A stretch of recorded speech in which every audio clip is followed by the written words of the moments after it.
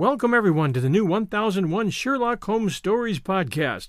Here you'll find a collection of Sherlock Holmes adventures, as well as the best of Sir Arthur Conan Doyle's stories. Some from our archives at 1001 Classic Short Stories and 1001 Stories for the Road, and some newly produced, all here for your entertainment.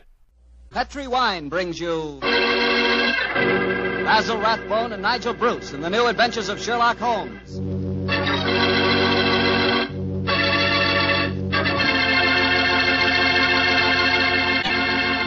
The Petri family, the family that took time to bring you good wine, invite you to listen to Dr. Watson tell us another exciting adventure he shared with his old friend, that master detective, Sherlock Holmes. And I'd like to talk about an adventure myself, an adventure in good eating. It begins with a good wine, Petri California Sauterne. You just serve that Petri Sauterne the next time you have fried chicken. You like fried chicken? Cooked so it's crispy and a beautiful reddish gold color on the outside and just as tender as all get out on the inside. Ah, that's chicken. But wait till you try it with Petri Sauterne. That's a wine. That Petri Sauterne is a pale, delicate golden color. You can just look at it and you know it's going to be one of the most delicious wines you've ever tasted, if not the most delicious. Petri Sauterne is not only wonderful with chicken, it's great with fish or any kind of seafood, too. Get a bottle of Petri Sauterne. When it's a Petri wine, it's a good wine.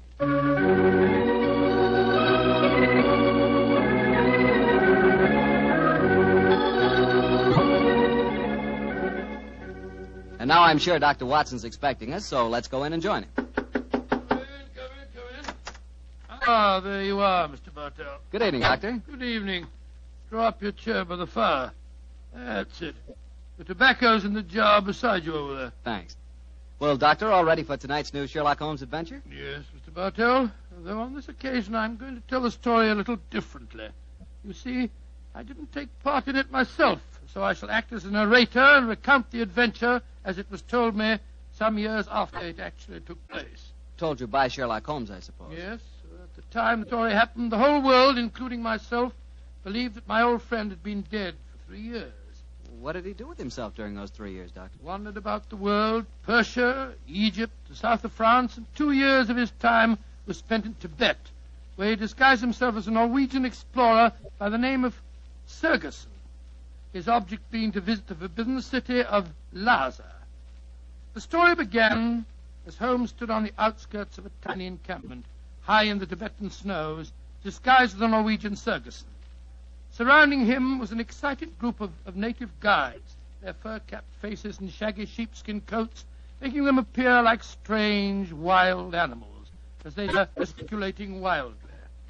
The freezing wind whirled great clouds of snow away from the mountaintop that loomed above them. And Holmes told me that he felt a premonition of impending disaster.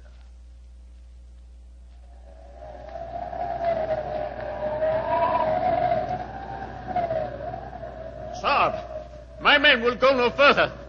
They say the goddess of the mountain is angry. If we climb further, she will swallow us up. She will bury us. But we cannot go back now. We have come so far, 1,000 feet, 800 feet higher. We shall reach the pass. We shall be safe. I will not go. We can stay back there in the tents until the goddess of the mountain tells us we may go further. He is right. We can't go. We don't want to go anymore. It's too... Fools! If you stay here in the wilderness, in the village, and the avalanche comes, you will all be buried. You will be swept away. The only road lies upward. We will not go. Back to the tent. The wind is rising. Then I shall go on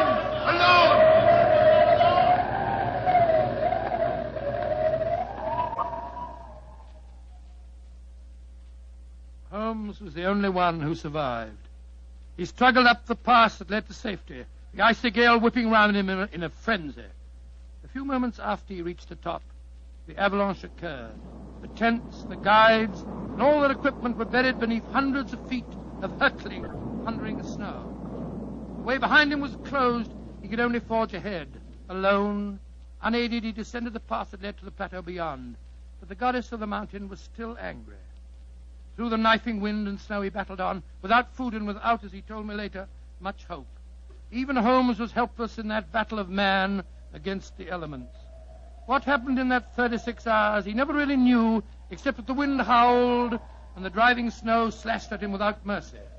Finally, his mind began to wander, and he became delirious.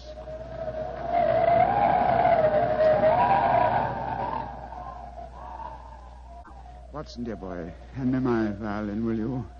Moriarty, I want to introduce to you the goddess of the mountain. I think you will have a lot in common. 221B Baker Street, cabby. For heaven's sake, get me as fast as you can. I think I've caught a chill.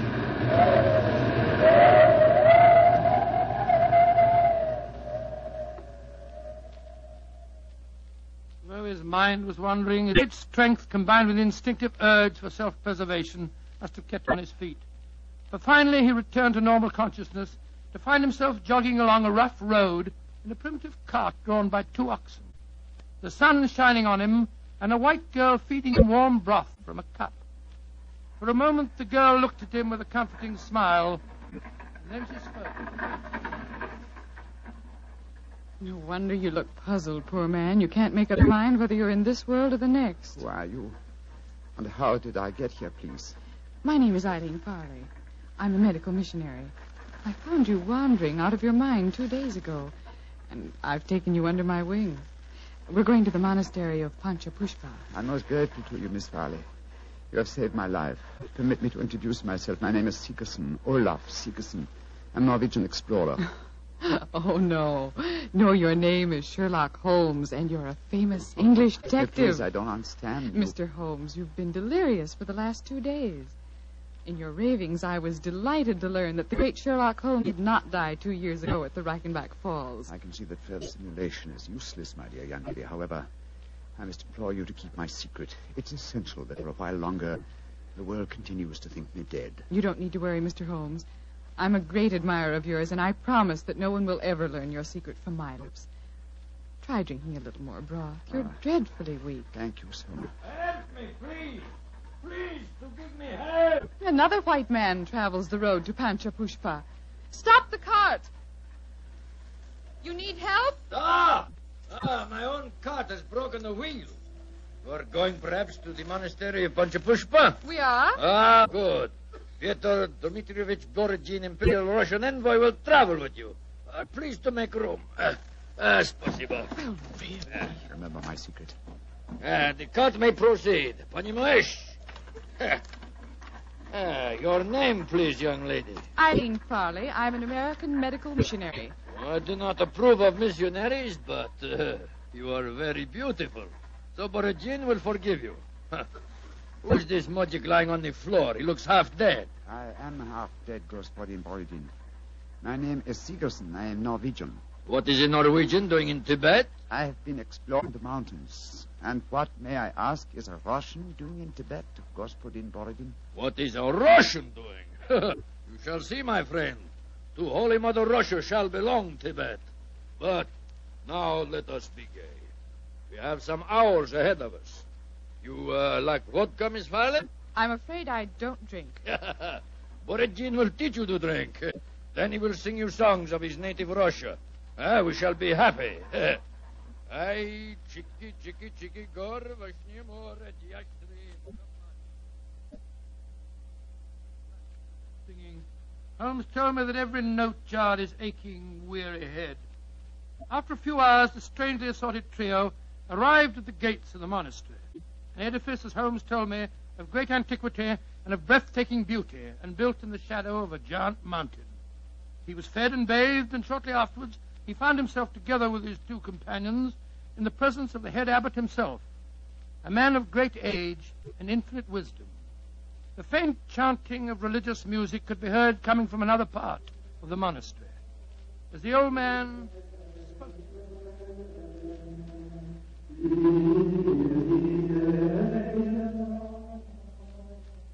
My dear Miss Farley, my dear gentlemen, I have welcomed you to the monastery, and yet each one of you has come to me separately and asked that he be given permission to go to the sacred city of Lhasa. I cannot give that permission, my children. Borodin has traveled a long way. Russia will be most unhappy if he does not get the permission. I am an explorer, Reverend Sir. Will not that fact entitle me to some consideration? I, too, have traveled a great way, sir. My children, I realize your claims, but the permission is not in my power to grant. Tibet is ruled by our Chinese overlords. In any case, I will ask you to turn your heads. The gentleman approaching us has preceded you in residence here. He also wishes to tread the road to Lhasa. You have new visitors, I see. Yes, my son. Permit me to introduce you. Sir Harvey Forrester, and this is Miss Eileen Farley. How do you do? How do you do, Sir Harvey? Gospodin Borodin from Russia. How do you do? One cannot travel the world without meeting an Englishman. God we push it, what's it? And Mr. Olaf Sigerson from Norway. God dag, Sir Harvey. How do you do? Please be seated. My children, the Chinese ruler in this province has heard of your presence here. He has announced his intention of visiting you. Before he arrives, I should like to ask you each a question. 4 of you, all from different countries, have traveled here to the mountains of Tibet. At this monastery, I can offer you refreshment, the opportunity of acquiring wisdom and peace. What more do you seek in Lhasa? I shall ask you each that question in turn. You, Miss Farley, what do you seek? I seek the opportunity to bring both God and health to your Tibetan people. And you, Mr. Sigerson? I seek to chart the true course of your mountains, and so to bring knowledge to the world. And you, Gospodin Borodin? I seek to bring about complete understanding between the great peoples of Tibet and Russia. If I succeed, the Tsar and his family may consider turning to Buddhism. Indeed. And you, Sir Harvey, as representative of the British government, what do you seek? I shall not join in this contest of wishful thinking. I merely remind you, sir, that your government has signed a treaty with mine. And was not that treaty forced upon us by our Chinese overlords? No, my children.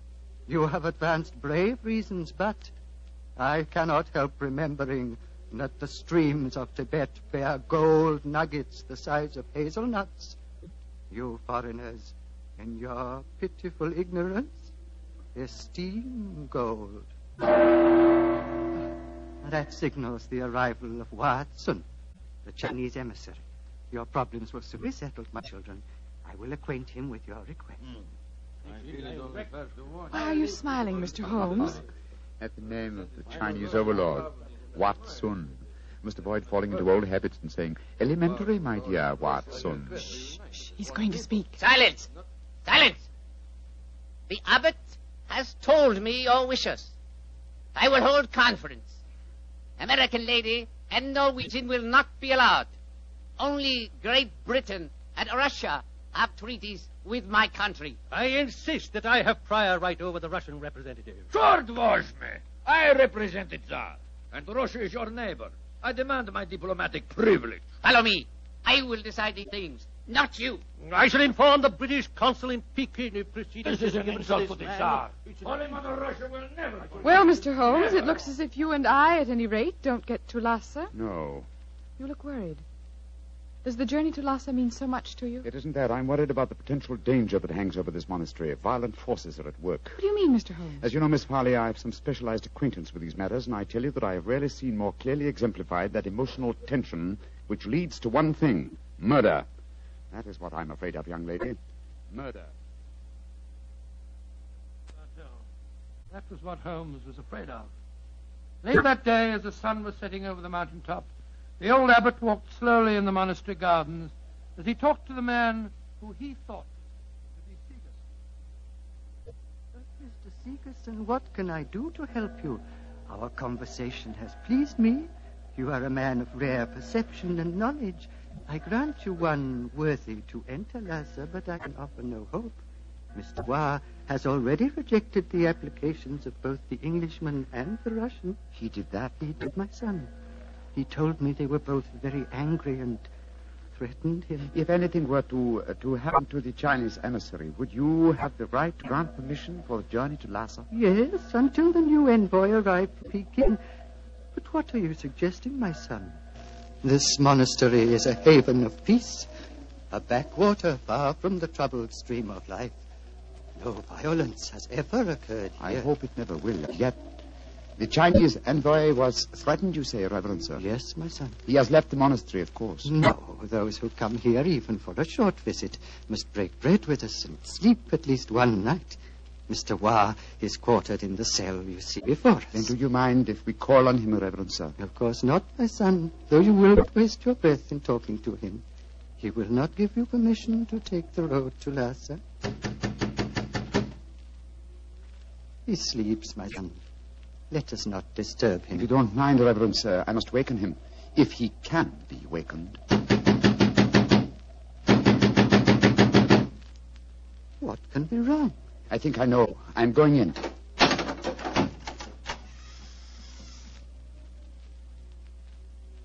There is your answer, Reverend Sir.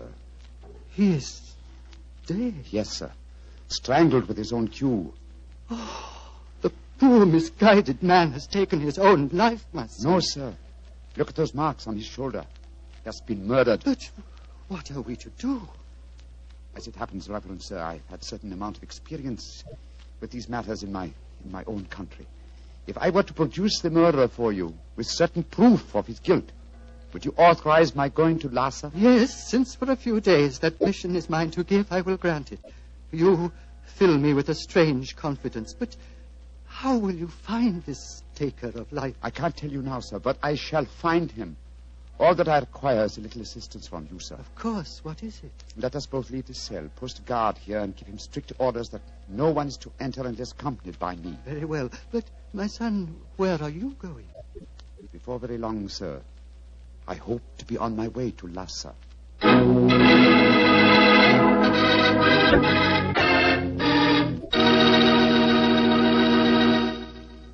Dr. Watson will tell us the rest of his story immediately, so I'll just take a second to remind you that hamburgers, hamburgers, are practically an all-American food. We all love a good hamburger, but wait till you taste a juicy hamburger together with a glass of Petri California Burgundy. Boy, that Petri Burgundy is a hearty red wine that's just the best friend a hamburger or steak or any kind of meat dish ever had. So remember, if you want a red wine for dinner, you want Petri Burgundy. If you prefer a white wine, you want Petri Sauterne. And if you can't make up your mind which you want, it's simple. Don't buy one, buy two. But always buy Petri. Petri, Petri. Well, Dr. Watson, it seems to me that Sherlock Holmes was in a tough spot. There he was, thousands of miles from England. A murderer was running loose. Holmes was in disguise. And he hadn't got you to help him on the case. Oh, thank you, Mr. Bartell. I must say I think that I always was useful to my old friend. But I wasn't there. So this time he enlisted the services of Eileen Farley, the American girl. Immediately after he'd left the cell of the murdered man, he'd gone to Miss Farley and told her of the tragedy. As they returned to the scene of the crime, he found that his instructions had been carried out and that a guard was barring the entrance to the dead man's cell. There's a guard in front of the cell. My instructions. The abbot gave you your orders. Yes, you may go in. Please close the door behind us. I'm sure your nerves are up to this, Miss Farley. It's not a pretty sight. I've seen sudden death before, Mr. Holmes. In any case, I would dare appear frightened. I'm so flattered that you asked me to help you. You were the only one who knew my true identity. That's why I suggested you take my old friend's place. I needed, what shall I say? I needed a sounding board for my deductions. Wait a minute, here. I'll light a match. There we are. Now, here's a candle. Oh! I warned you it wasn't a pretty sight. Hold the candle, will you please, Miss Farley? Thank you. This isn't hard to reconstruct. Killer stood behind his victim, held him by the left shoulder. So, wound his cue around his neck and pulled back. Yes. The marks are self-evident. Hello? What's this on the floor at his feet? A cigarette. Dropped as it was burning, I should think. And now it's nothing but ash. Exactly, ash. Now, which of the visitors at the monastery smoke cigarettes? Yourself? The Russian and Sir Harvey, the Englishman. I think we may justifiably omit myself from the list of suspects. So that narrows us down to two. Look, Miss Farley. What is it? There are clear traces here to the naked eye, not only of tobacco ash and paper, but of cardboard. But what does that signify, Mr. Holmes? The case is nearly solved. Come on, young lady. We must pay a visit to Borodin's cell at once.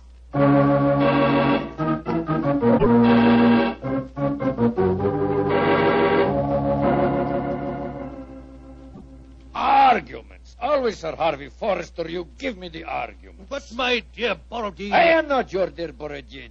I'm Pyotr Dmitrovich Borodin, ambassador of Holy Mother Russia. I'm no friend of yours. Come in. The missionary girl and the sick Norwegian. Come in. We will drink vodka, and I will sing Russian songs for you. We haven't come here to listen to songs. The Chinese envoy was murdered tonight. So we have been told, my dear. And Sir Harvey and I are very happy because of his death, are we not? Well, I won't pretend I'm heartbroken. Rasputin Borodin. What is it, Norwegian? You were in the cell tonight at the time of the murder. Huh? That's a lie. I can prove it. In that cell, I just found ashes, of totally burned cigarette ashes that included fragments of cardboard. Only a Russian cigarette has a cardboard mouthpiece. What you can or cannot prove is of no interest to me, Sigerson. He's very obstinate tonight, Sigerson. We've just been having a political argument. Couldn't agree on a single point, except on the danger of the common man. He was telling me of the most extraordinary revolution in his estates. Do you know they chop off one of his hands? Dreadful. Your hand, Borodin. Which one? As God was merciful, my left hand. The one beneath your glove? He's made of wax, my good Norwegian. He's made of wax. Well, see for yourself. Extraordinary. It's more than that. It is conclusive proof. What do you mean, Mr. Sigerson? I cannot tell you now. I must leave you here. Let me warn you, the three of you will be well advised to keep an eye on each other. Meanwhile, I must see the abbot. Why, Mr. Sigerson? Because now I know who murdered Vatsun.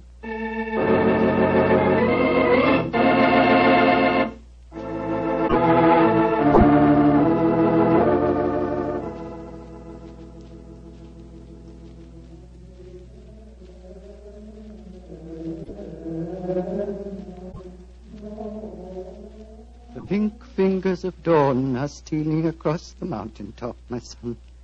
Soon you will be on your way to Lhasa. Yes, Reverend Sir. You have kept your promise. You kept yours, Mr. Sigerson. The Chinese soldiers have arrived, and the taker of life has been given into their custody. Before you leave, my son, I want you to do something for me. Anything, Reverend Sir. What is it? The hood figure in the corner is that of the monastery scribe. He keeps our annals. I want you to explain for our records how you knew which one of the three was the taker of life. It was not difficult, sir. The killer had gripped Vatsun's shoulder with the left hand, while the right was used to strangle him. Therefore, the Russian Borodin could not be the killer, since his left hand was artificial. Quite so. It was, as you told me, made of wax. Then... But the clue of the cigarette pointed directly to the Russian. Therefore, it had obviously been planted there deliberately to incriminate him. Now, there is no trained police force in Tibet. We need no police. There is no crime here, my son. But continue. Why should the cigarette be planted to incriminate the Russian? Unless there was someone capable of making the deduction from a handful of cigarette ash. Therefore, the murderer was the one person who knew my true identity. Miss Eileen Farley, a supposed missionary. No missionary. As it transpired when she confessed, and no American. No, a Secret Service agent of German origin, seeking to reach Lhasa before the Russians, and infuriated by Vatsun's denial of passage. Any Secret Service is better off without such employee. She will pay for her mortal sins. May she redeem herself in her next place on the wheel. My son. Yes, Reverend Sir. You are about to leave me, and I shall never see you again. Though evil and death came to Panchapushpa and to my monastery in the caravan that brought you here, I shall miss you, my son. I shall miss you greatly. And I you, Reverend Sir. Would you consider staying here? I can only offer you peace, a shelter from the outside world, and quiet companionship. Three great gifts. But I cannot take them. My work is not done. I must go on. Of course, my son. It was an old man's dream. One last question. What is it, sir? You spoke of your true identity just now. Who are you, my son? Reverend Sir, I cannot tell even you the answer to that question. One day, perhaps, but not now. Let us just say that I have wandered through a world of trouble, just as you have remained tranquil in a world of peace. I hope, sir, that we shall meet again. I hope so, too. Goodbye, my son. Goodbye, Reverend Sir. Goodbye.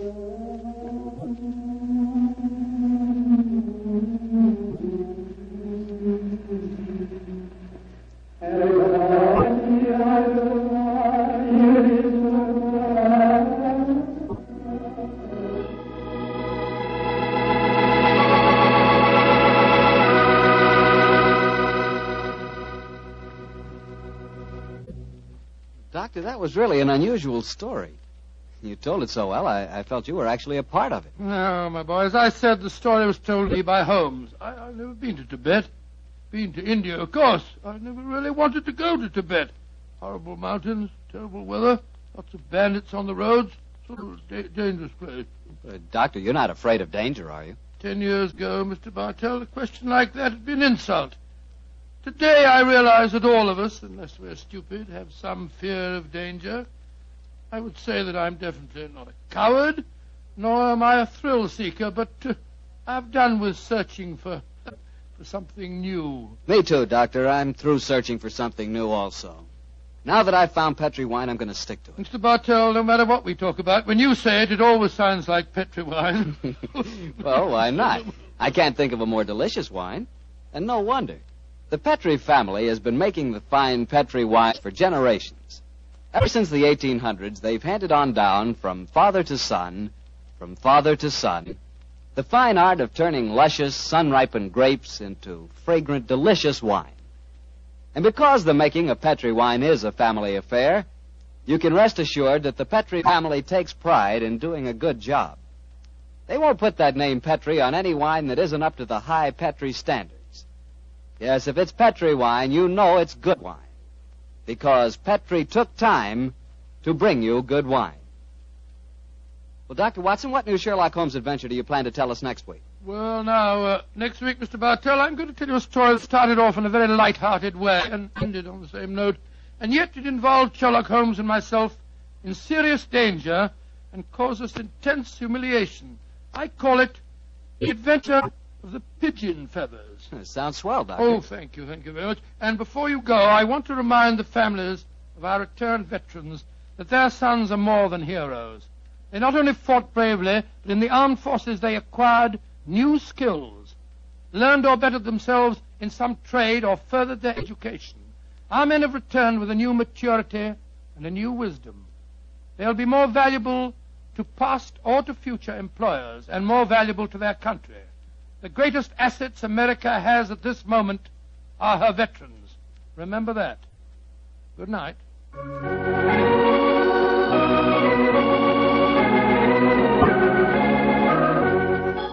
Tonight's Sherlock Holmes adventure was written by Dennis Green and Anthony Boucher and was suggested by and in the Sir Arthur Conan Doyle story, The Adventure of the Empty House. Music is by Dean Foster. Mr. Rathbone appears through the courtesy of Metro-Goldwyn-Mayer, and Mr. Bruce through the courtesy of Universal Pictures, but now starring in the Sherlock Holmes series.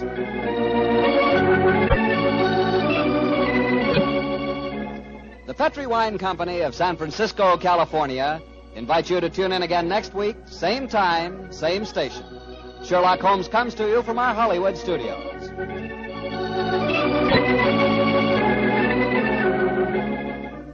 This is Harry Bartell saying goodnight for the Petri family. For a solid hour of exciting mystery dramas, listen every Monday night on most of these same stations at 8 o'clock to Michael Shayne, followed immediately by Sherlock Holmes. This is the Mutual Broadcasting System.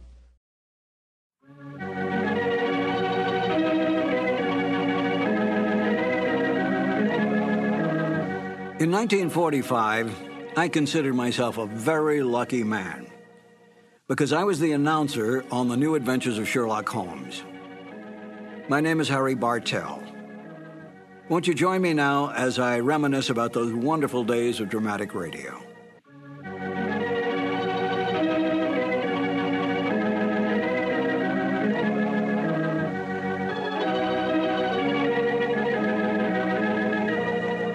Glenn Hall Taylor was the producer of the show. He was the Young and Rubicam representative, Young and Rubicam being the advertising agency for Petri Wines. And Edna Best, in the season that I was on the show, as the announcer, was the director. So that Glenn Hall would provide commercial material and so forth for Edna's use, and then Edna directed the show in the booth. She was the one who made all the line changes, all the timing changes, all the cuts, and so forth. I know that Glenn Hall, I think, directed it 1 year. I got the Sherlock Holmes show by accident. I came over to CBS Studios on Sunset Boulevard one day to rehearse for another show, and the lobby was loaded with announcers. Practically every announcer in Hollywood was there. I couldn't figure out what was going on, and as the secretary came out with her list and said, George or Sam or whoever, I said, what's going on here? And she said, they're auditioning for a new show. And I said, who's holding the audition? They said, Edna Best. Edna Best was a lovely, lovely lady. I had worked with her on other shows. And I said, if she has a moment, let me sneak into the studio, if you don't mind, just to say hello, and I'll come right back out. She said, I'll ask. So she came out a little later and said, you can go in for just a second. I went in, stepped in front of the microphone, which was set up in the studio, and said, Edna, I came in to say hello. Hello, bye-bye. And I started to leave. And she said, aren't you going to read? And I said, well, no, I hadn't planned to read. She said, well, as long as you're here, read anyway. So she gave me the copy that they were auditioning. And I said, thank you very much. It's been a pleasure to see you again. And I left, never dreaming that I would ever get it. Because there were big name announcers, the Ken Carpenters, the Ken Niles, the Wendell Niles, a whole bunch of them. And sure enough, I got a call, and that's how I wound up on the show, because I happened to be in CBS at that time. Petri Wine brings you Basil Rathbone and Nigel Bruce in the new adventures of Sherlock Holmes.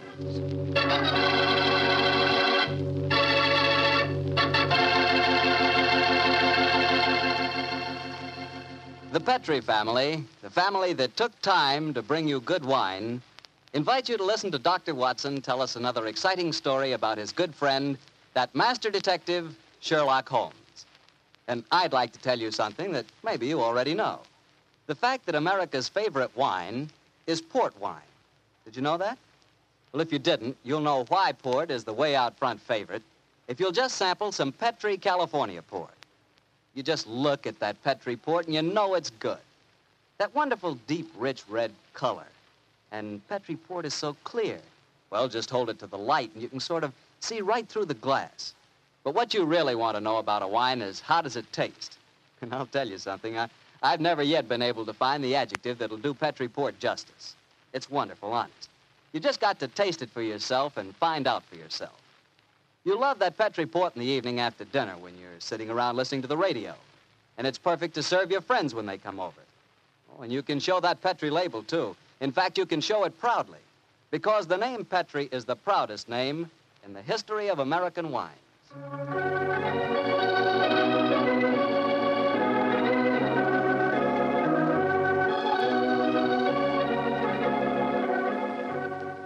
And now I'm sure our old friend Dr. Watson's ready for us, so let's go in and join him.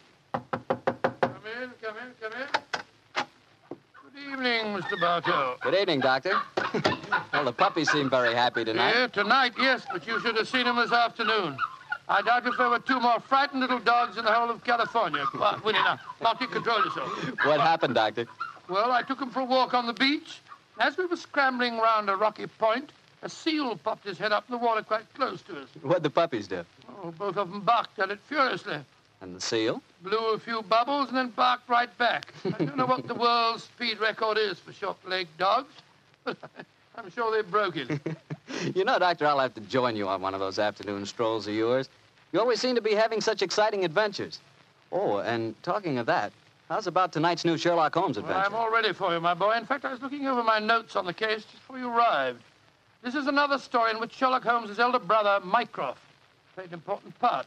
Mycroft Holmes was 7 years older than Sherlock, and some said it is superior in powers of observation and deduction. That sounds like heresy, Doctor. No, young fellow, my lad. Holmes himself was the first to admit it. In fact, if it hadn't been for his incurable laziness, Mycroft could have been a formidable rival to his younger brother. However, Mycroft did hold a position of considerable importance at the Foreign Office, and it was there that tonight's story begins. It was in the winter of 1899, and Mycroft Holmes, after a gourmet's lunch, was reclining full length on a leather settee. His eyes were closed, his hands were folded across his stomach, and his breath came rhythmically. A cynic would have declared that Mycroft Holmes was taking an after-luncheon snooze. But Mr. Holmes' secretary, a gentleman by the name of Gardner, was a realist. He tapped on the door discreetly. Then he rapped on it. And still there was no response, so he opened the door and entered. After a moment, he gave what he thought was a discreet cough. Mycroft Holmes opened his eyes and folded his hands and said, "Confound it, Gardner. Must you come in here and bark at me so soon after lunch?" I'm sorry, Mr. Holmes, but I thought that... You thought that as I was lying down with my eyes closed that I must be bored, and so you came galloping in. Oh. Well, what do you want? There's an old lady outside, sir. She insists on seeing you personally. I've tried to get rid of her, but... What's her name? Mrs. Hudson, sir. Mrs. Hudson? Huh. Show her in, Gardner. Show her in. Very good, sir. Undoubtedly a message from young Sherlock. How are you, Mrs. Hudson? Oh, good day, Mr. Holmes.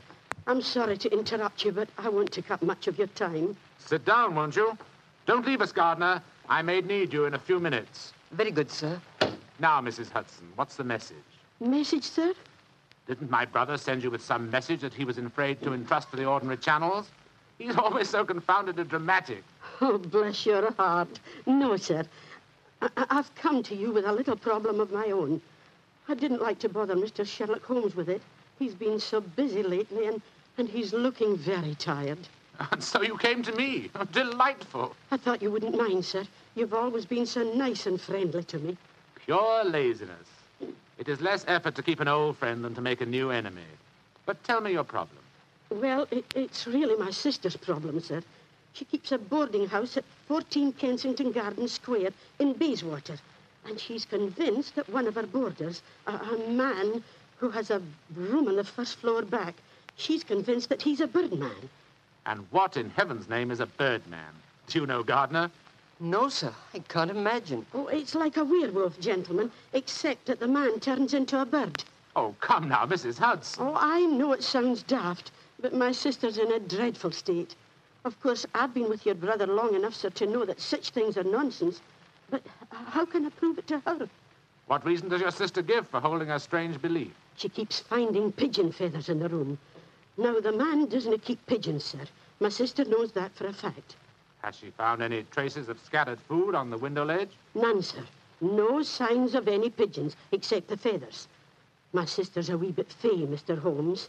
She's the 7th daughter of a 7th daughter, and you know what that means. Just the same, she's not imagining things, sir. She's shown me the feathers herself. Where were they, Mrs. Hudson? Somewhere on the floor by the end of the bedstead, sir. I brought some along with me. Here, sir. And we found some more in the gentleman's cupboard where he keeps his clothes. By George, I wonder What is it, sir? I'll tell you in a moment, Gardner. Mrs. Hudson, this matter will require a little private investigation. You may return to your sister and tell her not to worry. I shall get in touch with you as soon as my inquiries are completed. Good day to you. Good day, sir, and I'm very much obliged to you. Well, Gardner, what do you make of it? An old wives' tale, sir. You're not treating it seriously, are you? Yes, I am. One of these feathers shows evidence of having had string tightened round it. That suggests a captive bird. Now, a captive bird smuggled into an obscure boarding house would point to something of the greatest importance to us, Gardner. By George, sir. You mean carrier pigeons? Exactly. And remember that we're at war and that the Boers have obtained several important and highly confidential secrets of ours lately. We know there's a leak somewhere. This requires an active investigator who can work with discretion. Now, I could work with discretion, but I don't feel too active at the moment. Ah, I have it. I want you to write this letter to my brother. Disguise your hand, use plain, cheap notepaper, and don't sign the letter. He won't be able to resist that combination. Are you ready, Gardner? Yes, sir. Very well, then. My dear Mr. Sherlock Holmes, we know of your proposed investigation of the tenant in the first floor back at 14 Kensington Gardens Square. We warn you, as you value your life, keep away from the case.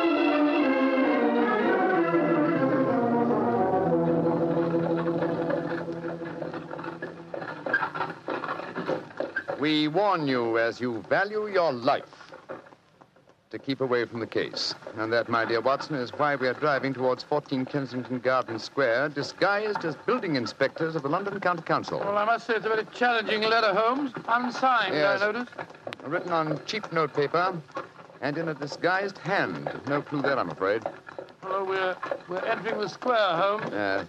Let's stop the cab here. You can drop us here, cabby. Right you are, Governor. It would seem a little incongruous in these costumes for us to arrive in a cab. Yes, I suppose so. Here you are, cabby. Oh, thank you, Governor. Supposing this mysterious tenant of the first floor back should be in his room when we get there. Then we must hope that our disguises are convincing and keep our wits about us. Now, this may be a trap. Yes, just what I was going to say. After all, you've never heard of 14 Kensington Gardens Square until you received an unsigned letter 2 hours ago warning you to keep away from it. I don't like the look of it. There we are, number 14.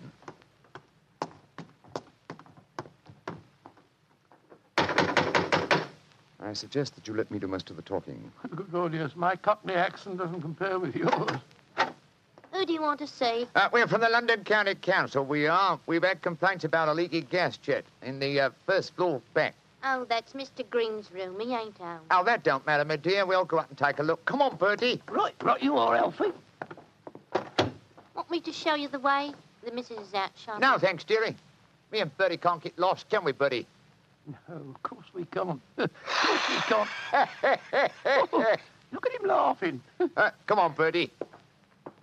Oh, I do like to be beside the seaside. Oh, I do like to be beside the sea.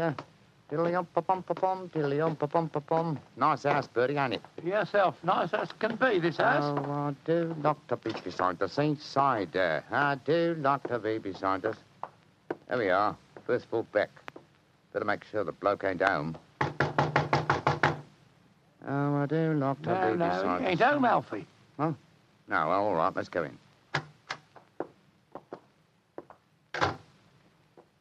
Oh, so this is the mysterious room, eh? Well, it looks perfectly ordinary, doesn't it? Yes, a depressing example of the squalor of boarding house life. Hello.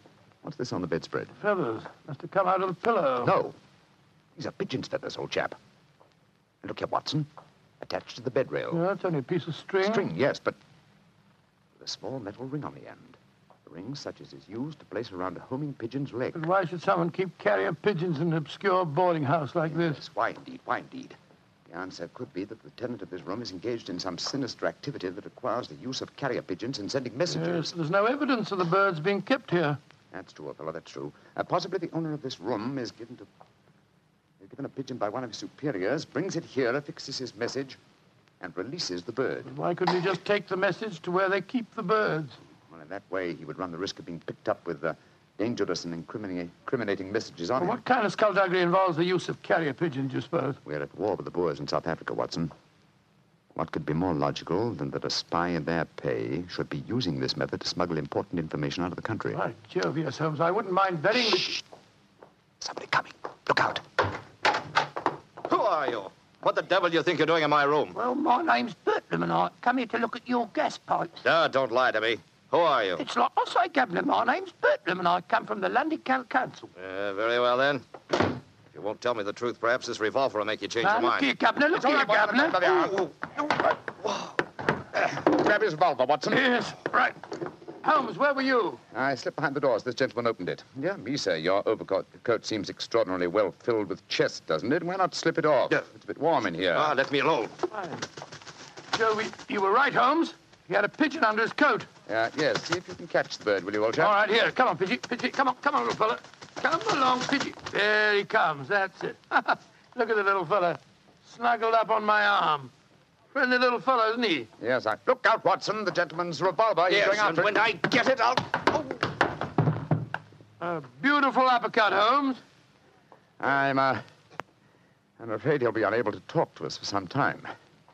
How fortunate he told us where the message was hidden before we indulged in this little set, What do you mean? He didn't say anything about a message? No, not verbally, but I was watching his reflection in the mirror as he entered the room. His eyes first glanced at this top drawer on the dresser here to see if we touched it. It was obviously the most important spot in the room. Let's see. Ah, here we are. A message already rolled up and in its container. Oh? What does it say, Holmes? It's in code, which is not surprising, but I don't think it'll be very difficult to decipher. Yes, and when you've done that? Then, my dear fellow, I shall compose a code message of my own and persuade this pigeon to lead us to its master.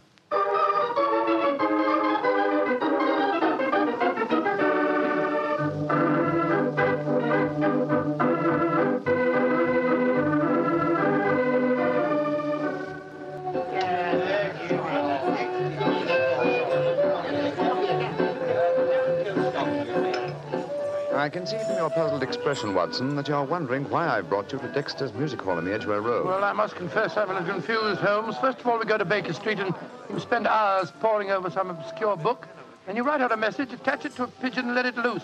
Now you bring me here. I hate to question you when you're working, but I should be glad if you'd give me some idea of what's going on. Of course, old chap. At times I must seem confoundedly mysterious, I'm sure. Here's the situation.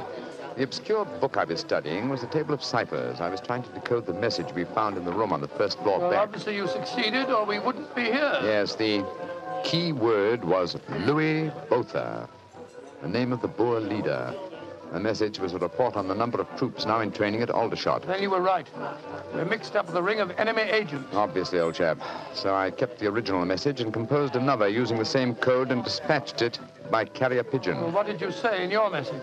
Meet me tonight, 8 o'clock, table number 3 at Dexter's Music Hall. What made you choose this place as a rendezvous? Well, I happen to know that it's a common meeting place for underworld characters.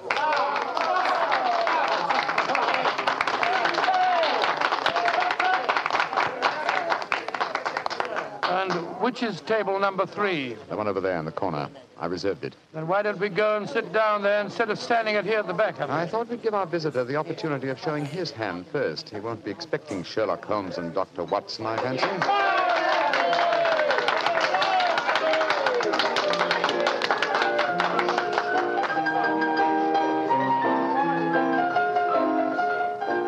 Good Lord, look at this woman coming on to sing. You ever see so many feathers? I'm not allowed to have a bow except upon the sly. So yesterday he came and took me walking through the night. Holmes, look. A man just sitting down at table number 3. What's with it? Look. It's Sid Trimble. Sid Trimble? Who's he? A dangerous criminal who once worked for the Moriarty gang. We've caught a prize pigeon, Watson. Better have your revolver handy, old chap. Undoubtedly, he'll recognize us. Right you are, Holmes. Come on, then. In the clover, they trample it since morn. Go and you drive them, Maggie, to the old. I'm so glad you're able to keep your appointment, sir. Sherlock Holmes.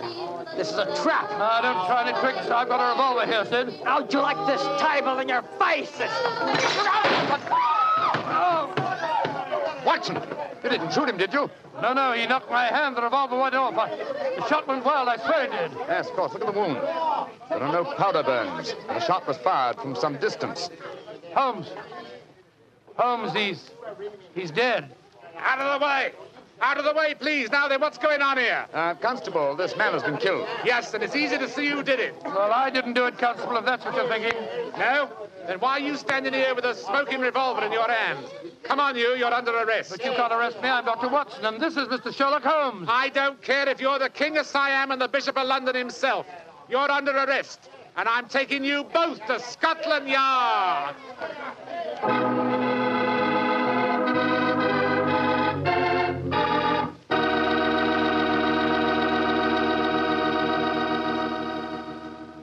You'll hear the rest of Dr. Watson's story in just a second. And if you don't mind, I'll take that second to say just one word to the ladies. And that word is muscatel. Petri California Muscatel. I want you women to know about it because Petri Muscatel is one wine that practically every woman likes. Maybe because it's such a beautiful color, like pale gold. But I guess really because Petri Muscatel brings you the wonderful flavor of luscious, sun-ripened Muscat grapes. And that's a flavor. Try Petri Muscatel after dinner or any time as a change from Petri port. Have a bottle of each on hand. When you buy Petri wine, don't buy one, buy two. Remember, if it's a Petri wine, you know it's a good wine. Dr. Watson, that was really one for the books. So you got yourself arrested on a murder charge. Yes, Mr. Bartell. It's a very humiliating experience. I was taken off to Scotland Yard in the Black Marat. Just like any common criminal. The wretched constable wouldn't listen to a word that I'd got to say. Well, Sherlock Holmes went with you, of course. Naturally, but as we arrived at Scotland Yard, my mortification was complete, and I found that I was led into the presence of our old friend, Inspector Lestrade. Holmes spoke to him at some length, but I could see from Lestrade's expression that my position was a very serious one. Now can see what it is, Mr. Holmes. You see, I know you both. But I must say there are lots of them here at the yard as don't like what they call your high-handed methods. But, Lestrade, personal likes or dislikes have nothing to do with this. No, of course they haven't. This is purely a matter of evidence. Well, I know that, Dr. Watson. And the constable's evidence was as clear as the nose on your face.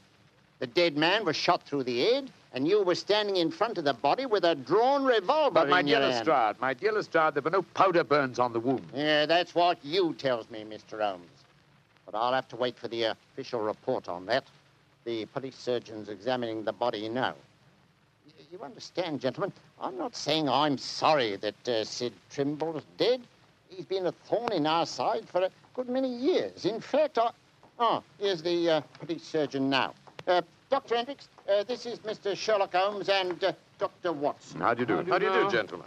I'm a great admirer of you both, and I'm sorry to see you in such a very unfortunate plight. Thank you, Doctor. Thank you. What were your findings, Dr. Hendricks? Well, I just extracted the bullet, Lestrade, and I'm very much afraid it's the same make and caliber as the one missing from Dr. Watson's revolver. Yes, but that doesn't prove that I fired the fatal shot. A 45 Colt's a very common weapon, Doctor. It proves nothing. Dr. Hendricks, as I was just saying to Inspector Lestrade before you came in, the only fact that would show my friend guilty would be powder burns on the wound, thereby proving that the bullet had been fired from close range. I entirely agree with you, Mr. Holmes. Then, as there were no powder burns on the... but there are powder burns, Mr. Holmes. What? Very distinct ones, too. Lord, I don't understand, Holmes. I'm sorry, gentlemen, to be the bearer of bad tidings, but I have my duties to perform. Yes, and I'm sorry, too, Dr. Watson. Huh? I'm afraid I'm not going to be able to let you leave here. Of course. You must consider yourself under arrest.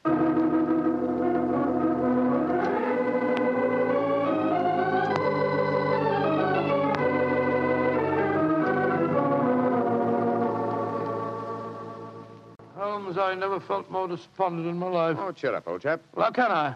Locked up in a prisoner's cell. Looks as if I might end up at the gallows. Don't worry, Watson. You'll be out of here before the night is over, I promise you that. I wish I felt as confident as you do. How do you propose to do it? Oh, with the aid of a little hard thinking. Thinking? That won't unlock any cell doors, thinking. But it will, old fellow. It's obvious someone's deliberately trying to incriminate us. Let's try and reconstruct the killing logically. Sid Trimble was a member of an espionage ring. I sent him a false message. After he'd left to keep the appointment, one of his colleagues trailed him to the music hall and killed him before he could betray anything to us. Yes, that's undoubtedly the way it happened. The powder burns, Holmes. How do you account for them? There were none just after the shot was fired. We know that. And yet Dr. Hendricks assures us that there are very distinct powder burns now. May we come in, gentlemen? Yes, of course you can, Dr. Hendricks.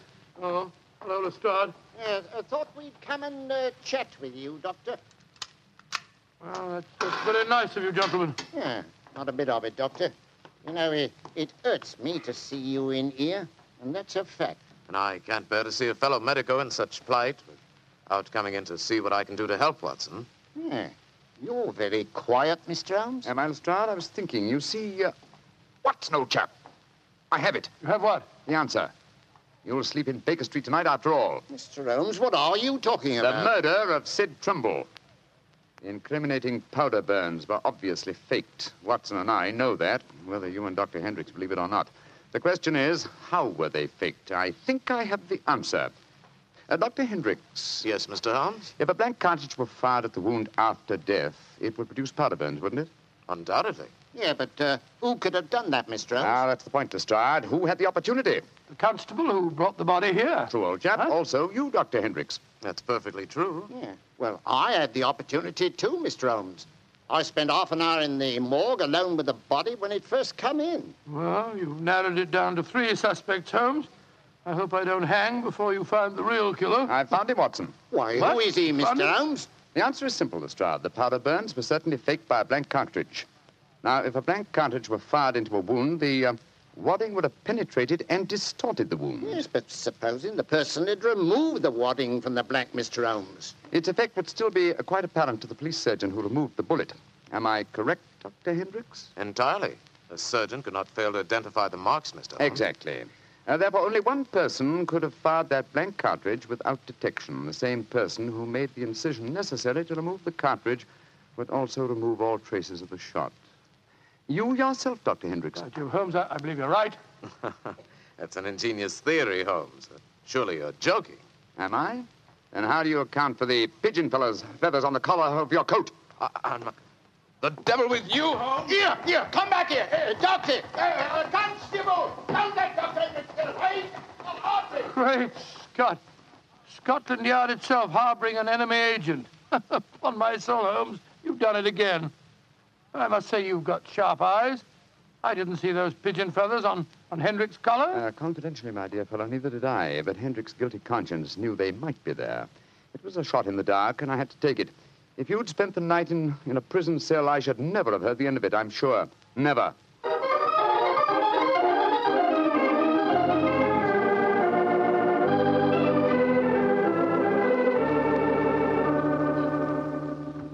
I want to see Mr. Mycroft Holmes, please. Follow me, Mrs. Hudson. He's expecting you. Aye, sir. Ah, there you are, Mrs. Hudson. Come and sit down. Oh, thank you, sir. I got your message and came over right away. In the first place, Mrs. Hudson, you may tell your sister that she needn't worry any more. I'm sure she'll find no more pigeon feathers in her room on the first floor back.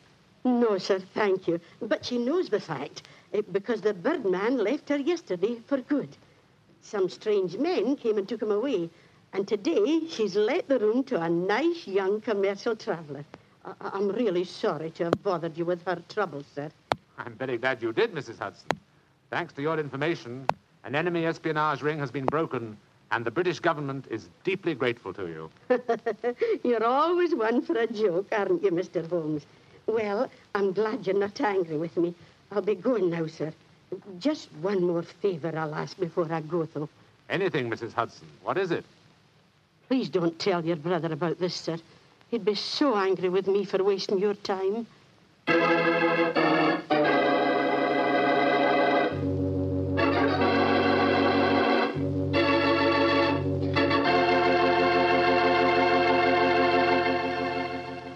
Well, Doctor, that was really a swell story tonight. Although it was a bit unexpected for you to have been arrested. Yes, indeed. Mr. Martell, when you're a detective like Holmes or a doctor like myself, well, you've got to be prepared to meet the unexpected every once in a while.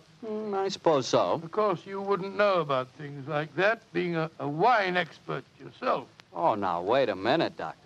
From the way you talk, you'd think I spent every waking moment in a nice, cool wine cellar, tasting wine from morning till night. Well, don't you? Oh, now, Doctor, I'm no more a wine expert than you are. All I know about wine is that it either tastes good or it doesn't. And I know that Petri wine does taste good. And that's because the Petri family took time to make good wine. Generations of time.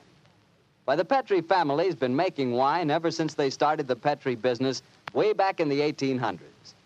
And since the business has always been family-owned and operated, they've been able to hand on down from father to son, all they've ever learned about the fine art of turning luscious, sun-ripened grapes into fragrant, delicious wine. And they've learned plenty. So no matter what type wine you want, for any occasion, you can't go wrong with a Petri wine because Petri took time to bring you good wine. Well, Dr. Watson, what story do you have lined up for us next week? Well, now, next week, Mr. Bartell, I'm going to tell you a weird adventure that Sherlock Holmes and I had in the East End of London.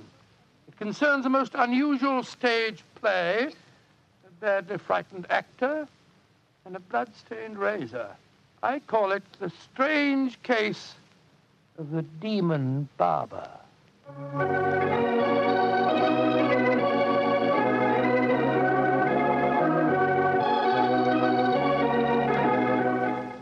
Tonight's Sherlock Holmes adventure was written by Dennis Green and Anthony Boucher and was suggested by an incident in the Sir Arthur Conan Doyle story, The Greek Interpreter. Music is by Dean Fossler. Mr. Rathbone appears through the courtesy of Metro-Goldwyn-Mayer, and Mr. Bruce through the courtesy of Universal Pictures, where they are now starring in the Sherlock Holmes series.